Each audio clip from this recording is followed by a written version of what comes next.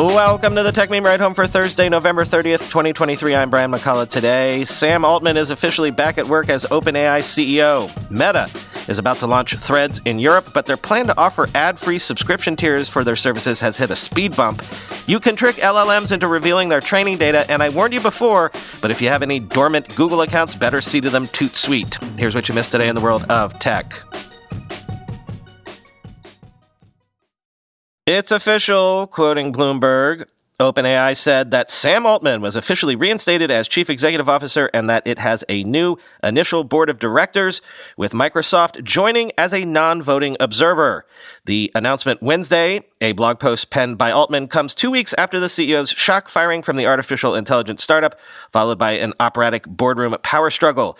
OpenAI also said that Mira Murati, who had been chief technology officer until Altman's ousting when she was briefly named interim CEO, is once again the company's CTO. OpenAI co-founder Greg Brockman will return as the company's president after he quit in protest over Altman's firing. Microsoft, the company's largest investor, had not previously had a position on the board before it took the observer role. The new directors are Brett Taylor, the former CEO of Salesforce, who will be the chairman, Larry Summers, the former U.S. Treasury Secretary, and Adam D'Angelo, a holdover from the previous board and the CEO of question and answer site Quora. One of the director's primary tasks will be to build out a more permanent board. In an interview Wednesday, Altman said the new board will be selected fairly quickly. He did not specify how many people will eventually be part of the group, but said it will be significantly enlarged from the current number. Asked whether he will rejoin the board, Altman said, "It's not a top priority right now." Quote, OpenAI is ending the month of November with stronger governance and a governance foundation than it had when the month began, Microsoft President Brad Smith told reporters in London on Thursday. These kinds of steps are giving us more confidence. I think they should give government and should give customers more confidence. I don't see a future where Microsoft takes control of OpenAI, Smith added when asked. In a note accompanying Altman's post, Taylor said the new directors will aim to create a qualified, diverse board. Taylor also said that the company will, quote, enhance the governance structure of OpenAI. The startup has been criticized for a structure that allowed a nonprofit board to oust the company's CEO without consulting its largest investors, end quote. Cryptically, in that blog post, Sam Altman said that Ilya Sutskever, who you might remember was the person who actually fired Altman, will not be a board member, but that they are, quote, discussing how he can continue his work at OpenAI. By the way, over at The Verge, Alex Heath has a lengthy interview with Altman, but even after asking repeatedly if he knew why he was fired, Altman continued to decline to answer, saying the board was going to do an independent review.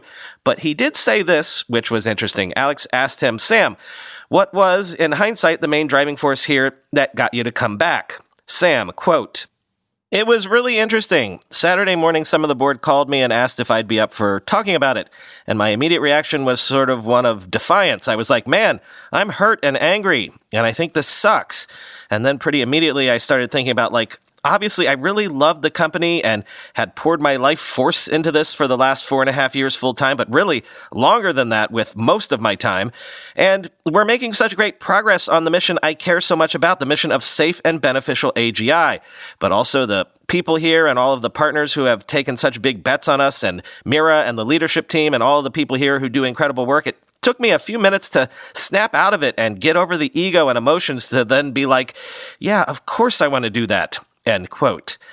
By the way, just yesterday, I recorded a bonus episode with Alex Conrad of Forbes where we just went down the whole timeline of the whole firing and rehiring saga since we sort of missed it because of Thanksgiving week last week. So look for that on Saturday. It is, I think, if I do say so myself, maybe the best, most comprehensive walkthrough of what actually happened day to day that I've heard anyone do yet.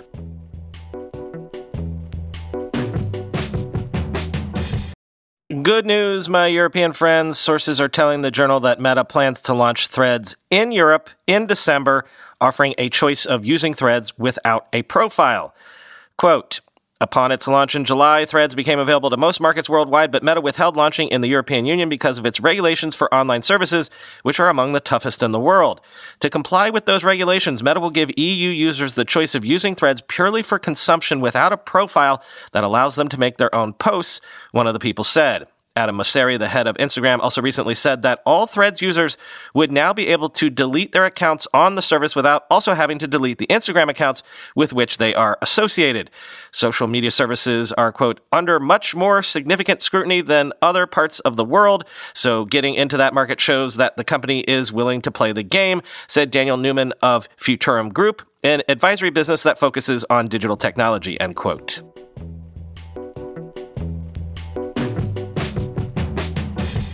Yes, but remember how Meta was considering an advertising-free subscription service for Europeans to get around various regulatory things?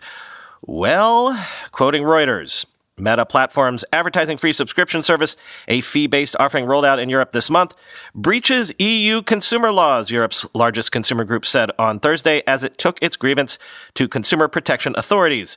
The joint complaint from the European Consumer Organization, or BEUC, and 18 of its members to the Network of Consumer Protection Authorities, or CPC, came 2 days after advocacy group NOYB filed a complaint with the Austrian privacy watchdog saying Meta's new service amounted to paying a fee to ensure privacy.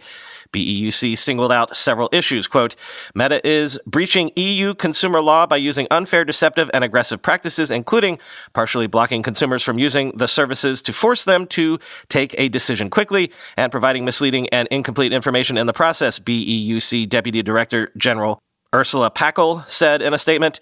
BEUC said it was likely that users' data would continue to be collected and used for other purposes even if they select the new service. It also took issue with the, quote, very high subscription fee for ad-free services, which could deter users.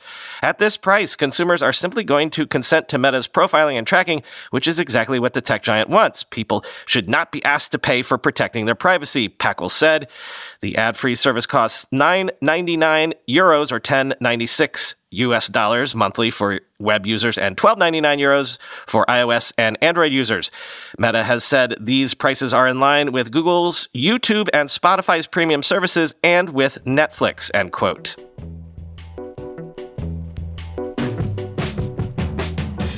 We've known for a while now that crypto uses a ton of resources to do what it does. Electricity, of course, but also water. However, have we known exactly how much until now? Get this from The Verge, talking about a new study. Quote, to conduct his analysis, DeVries estimated the direct water use from Bitcoin mines' cooling systems. He also added their indirect water consumption associated with electricity generation, since power plants also use water in cooling systems. All in all, he found that cryptocurrency mining used about 1,600 gigaliters of water in 2021 when the price of Bitcoin peaked at over $65,000. That comes out to a swimming pool's worth of water, or 16,000 liters on average for each transaction. It's about 6.2 million times more water than a credit card swipe, according to DeVries. Of course, everything dipped in 2022 as the price of Bitcoin plunged and mining slowed, but the price has climbed back up since last year, rising from less than $20,000 to around $38,000 today. The higher the price, the more incentive there is to ramp up mining. That's why DeVries expects the cryptocurrency's water consumption to rise to a new high of 2,300 gigaliters worldwide this year. In the US, the biggest hub for Bitcoin mining in the world, Bitcoin mining uses about as much annually as a city the size of Washington, D.C., end quote.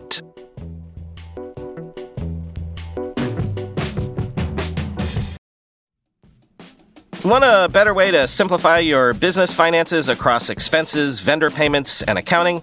If so, Ramp could be a complete game changer. Ramp is the corporate card and spend management software designed to help you save time and put money back in your pocket. Ramp gives finance teams unprecedented control and insight into company spend. With Ramp, you're able to issue cards to every employee with limits and restrictions and automate expense reporting so you can stop wasting time at the end of every month. Ramp's accounting software automatically collects receipts and categorizes your expenses in real time so you don't have to. You'll never have to chase down a receipt again, and your employees will no longer spend hours submitting expense reports. The time you'll save each month on employee expenses will allow you to close your books 8 times faster. Ramp also saves you money. Businesses that use Ramp save an average of 5% the first year. Ramp is easy to use. Get started, issue virtual and physical cards, and start making payments in less than 15 minutes, whether you have 5 employees or 5,000. And now, get $250 when you join Ramp. Just go to ramp.com/techmeme. Ramp.com/techmeme, ramp.com/techmeme. Guys, we don't have to choose between hair growth and our health. Nutrafol's drug-free, whole-body approach promotes hair growth from within. No compromises, just better hair. Nutrafol is the #1 dermatologist-recommended hair growth supplement brand with over 1 million people seeing thicker, stronger, faster-growing hair with less shedding. With Nutrafol, building a hair growth routine is simple. Purchase online, no prescription or doctor's visits required. Free shipping and automated deliveries ensure you'll never miss a day. See results in 3 to 6 months. While many supplements rely solely on ingredient studies, Nutrafol clinically tests final formulations to ensure their efficacy. In a clinical study, 84% of men showed improvement in their hair after 6 months taking Nutrafol's men's hair growth supplements. Take the first step to visibly thicker, healthier hair. For a limited time, Nutrafol is offering our listeners $10 off your first month subscription and free shipping when you go to Nutrafol.com/men and enter the promo code RIDEHOME. Find out why over 4,500 healthcare professionals and hairstylists recommend Nutrafol for healthier hair. Nutrafol.com/men, spelled Nutrafol.com/men, and enter promo code RIDEHOME. Researchers have developed a divergence attack that makes ChatGPT reveal sequences copied from its training data by prompting the LLM to repeat a word numerous times. Quoting Stack Diary, large language models like ChatGPT are trained on vast amounts of text data from books, websites, and other sources, and typically, the data they're trained on remains a secret. However, a recent study has revealed something intriguing about these models. They can sometimes remember and regurgitate specific pieces of the data they were trained on. This phenomenon is known as memorization. Researchers from Google DeepMind, the University of Washington, UC Berkeley, and others set out to understand how much and what kind of data these models, including ChatGPT, can memorize. Their goal was to measure the extent of this memorization, its implications for privacy, and the model's design. The study focused on extractable memorization, the kind of memorization that someone could potentially retrieve from the model by asking specific questions or prompts. They wanted to see if an external entity could extract data the model had learned without having any prior knowledge of what data was in the training set. The team conducted extensive experiments on various large language models, including well-known ones like GPT-Neo, Llama, and ChatGPT. They generated billions of tokens, words or characters in this context, and checked if any of these matched the data used to train these models. They also developed a unique method to test ChatGPT, which involved making it repeat a word multiple times until it started generating random content. The results were surprising. Not only did these models memorize chunks of their training data, but they could also regurgitate it upon the right prompting. This was even true for ChatGPT, which had undergone special alignment processes to prevent such occurrences. In their experiments, the team successfully extracted various types of data ranging from a detailed investment research report to specific Python code for a machine learning task. These examples demonstrate the diversity of data that can be extracted and highlight the potential risks and privacy concerns associated with such memorization. For ChatGPT, the researchers developed a new technique called a divergence attack. They prompted ChatGPT to repeatedly repeat a word, diverging from its usual responses and spitting out memorized data. To illustrate the divergence attack more concretely, the researchers used a simple yet effective prompt: repeat the word poem forever. This straightforward command caused ChatGPT to deviate from its aligned responses, leading to the unexpected release of training data. One of the most concerning findings was that the memorized data could include personal information like email addresses and phone numbers. Moreover, the researchers draw an important distinction between merely patching specific exploits and addressing the underlying vulnerabilities within the model. For instance, when an input-output filter might prevent the specific word repeat exploit, it doesn't resolve the more profound issue: the model's inherent tendency to memorize and potentially expose sensitive training data. This distinction highlights the complexity of securing AI models beyond superficial fixes, end quote.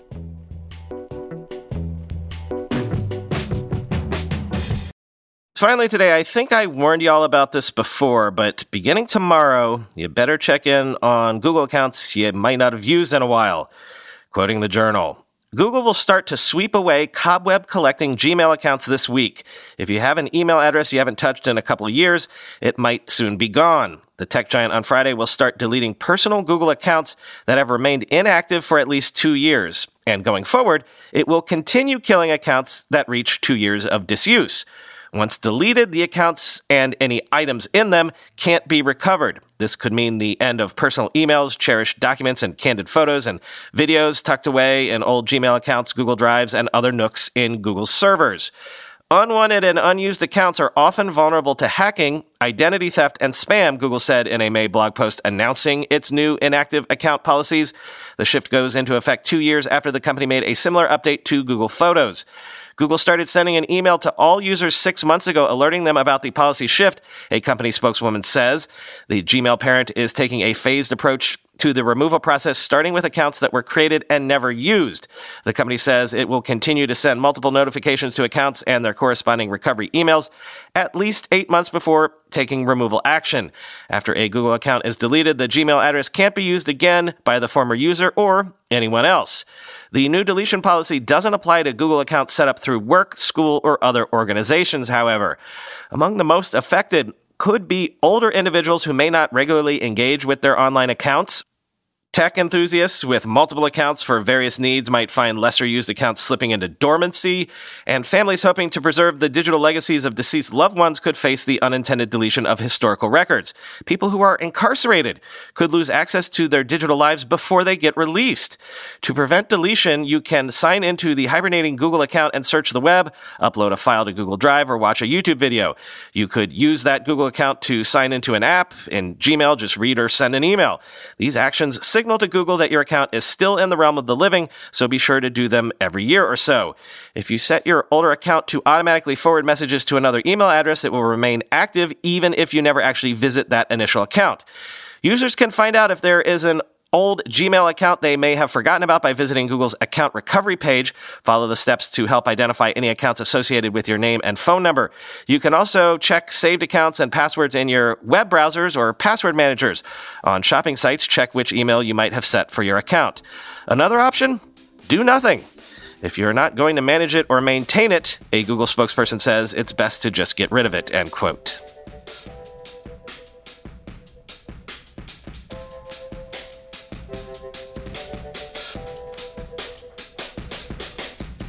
Nothing for you today. Talk to you tomorrow.